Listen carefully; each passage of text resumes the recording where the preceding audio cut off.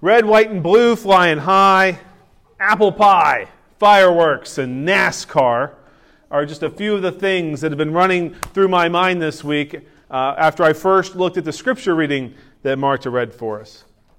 We live 2 miles away from the epicenter of freedom. I mean, even if you don't live in Arlington, Virginia, if you live within the borders of the United States of America, you most likely have lived under the banner of American freedom for most of your life. We mark this freedom every year with an annual celebration, with fireworks filling the skies with bright lights and deafening booms. Many of us here in the room, on a daily basis, drive past Arlington National Cemetery with the perfectly lined tombstones, reminding us that the freedoms we enjoy living in the United States, one of them, probably one of my favorites, being able to gather for worship on Sunday mornings without fear of persecution, that those freedoms do not come free. You could ask any diplomat, and I know because I used to work with them, who have served in nations where the freedoms we enjoy are not guaranteed. And they will tell you that what we often take for granted is something others are willing to risk their lives to obtain. The freedoms that we enjoy as citizens of a nation with the world's strongest military might. Those are not the freedoms that Jesus was talking about in our scripture reading. Our scripture reading is a snippet of a larger conversation that Jesus was having with a group of Jewish followers during the Festival of Tabernacles. It was a gathering every year, a celebration within the community, remembering the harvest, remembering God providing to Israel during their time after slavery, before they had come into the Promised Land. And before I continue, I want to clarify something. The Jews mentioned in verse 31 did not stand for all Jews, neither in Jesus' time, nor any time, nor is it an abstract notion of Judaism. Any attempt from this scripture reading to imply that Judaism is an enslaving religion or that Jesus stood outside of the Jewish tradition is to do exegetical preaching, malpractice, and is outright anti-Semitic. So if you hear somebody doing it, throw something at them to shut them up. Jesus was engaged in a conversation about truth and freedom. This conversation was with a group of people who believed in him. They had heard what he had said earlier in chapter 8 when he said the one who sent him was true. And because the one who sent him was true, to follow Jesus is to follow truth. The truth revealed in the blood and flesh of Jesus Christ is not referring to a philosophical ideal or the opposite of falsehood. And this truth is not about an agenda or deciphering fake news from real news. Rather, the truth Jesus reveals is knowledge of God. The churchy word for this knowledge is revelation. And revelation is found throughout the entirety of Christ's life, through his life, death, and resurrection. This truth cannot be quantified or tabulated, and it's not a truth that we learn. It's not a 2 + 2 = 4 type of truth. This is a truth that has been revealed to the saints and continues to be revealed to the saints of the church, past and present. This is the truth that each of us has experienced as the waters of baptism dried on our heads and every time we gather around Christ's table of grace.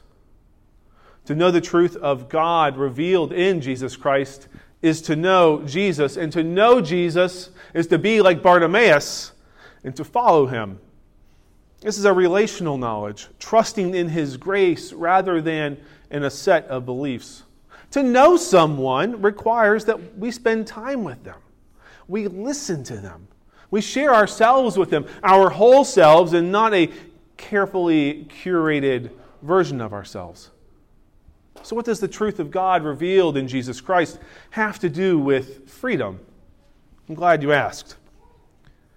In the church, we believe that humanity has been enslaved to sin. Yes, I said the S word, sin. Simply put, this means that we often, more often than not, lean towards the things that we know we shouldn't do.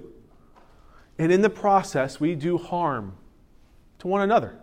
And we turn away from God. In the church, the word we use for this is sin.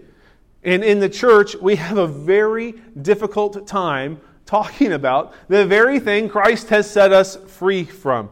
Even though we may confess our sins week after week, none of us likes to be called a sinner.